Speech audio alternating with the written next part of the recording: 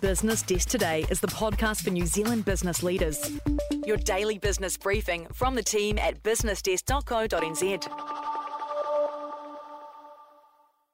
ora and welcome to Business Desk Today, a daily news podcast where we round up some of the latest stories from the business world.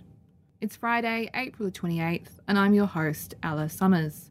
Today, the third part of an exclusive three-part investigation into Fisher Paykel Healthcare comes out, why restructuring mistakes can be expensive, as well as a new build-to-rent development in Takapuna.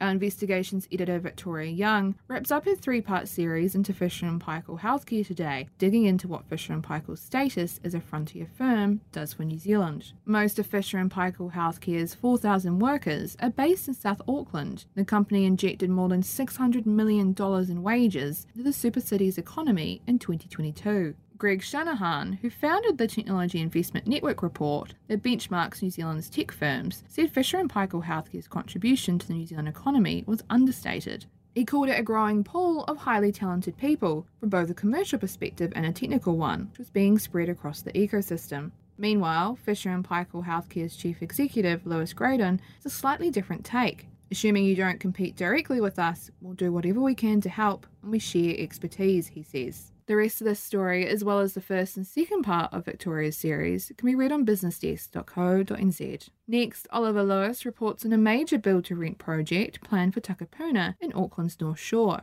Regeneration agency Eke Panuku has announced 350 new apartments are to be built in the Takapuna suburb. The new build-to-rent development will provide an economic boost to the town centre, as well as offering more housing choice.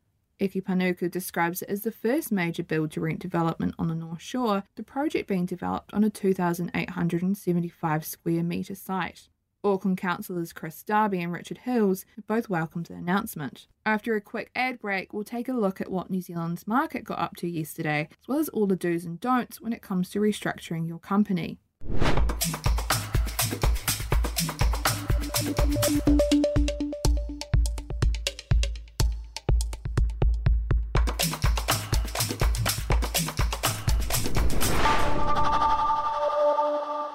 Welcome back. What happens when company restructures go wrong? Spoiler, it can be very, very expensive. Our regular columnist Rebecca Rendell says the announcement from Stats New Zealand last week that annual inflation has dropped to 6.7% was welcome news, but there are still questions around if New Zealand will go into a recession. If there is a recession, companies will need to protect and preserve their businesses from the impacts of a downturn. She says already this year we've seen employers such as MediaWorks, the Warehouse Group, Amazon NZ, Xero and Sky Television announce restructures. Many people are watching to see if New Zealand will follow emerging international trends towards large-scale job cuts.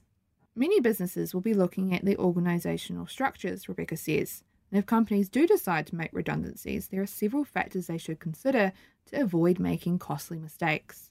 Those factors, which range from a sound business case to parental leave, can be read in the rest of Rebecca's article on businessdesk.co.nz. Taking a quick look at the markets before we wrap up, New Zealand's share market dipped downward but only by 0.1% yesterday. A total value of $100.7 million was traded, while 65 stocks ended the day in the green and 74 stocks ended the day in the red.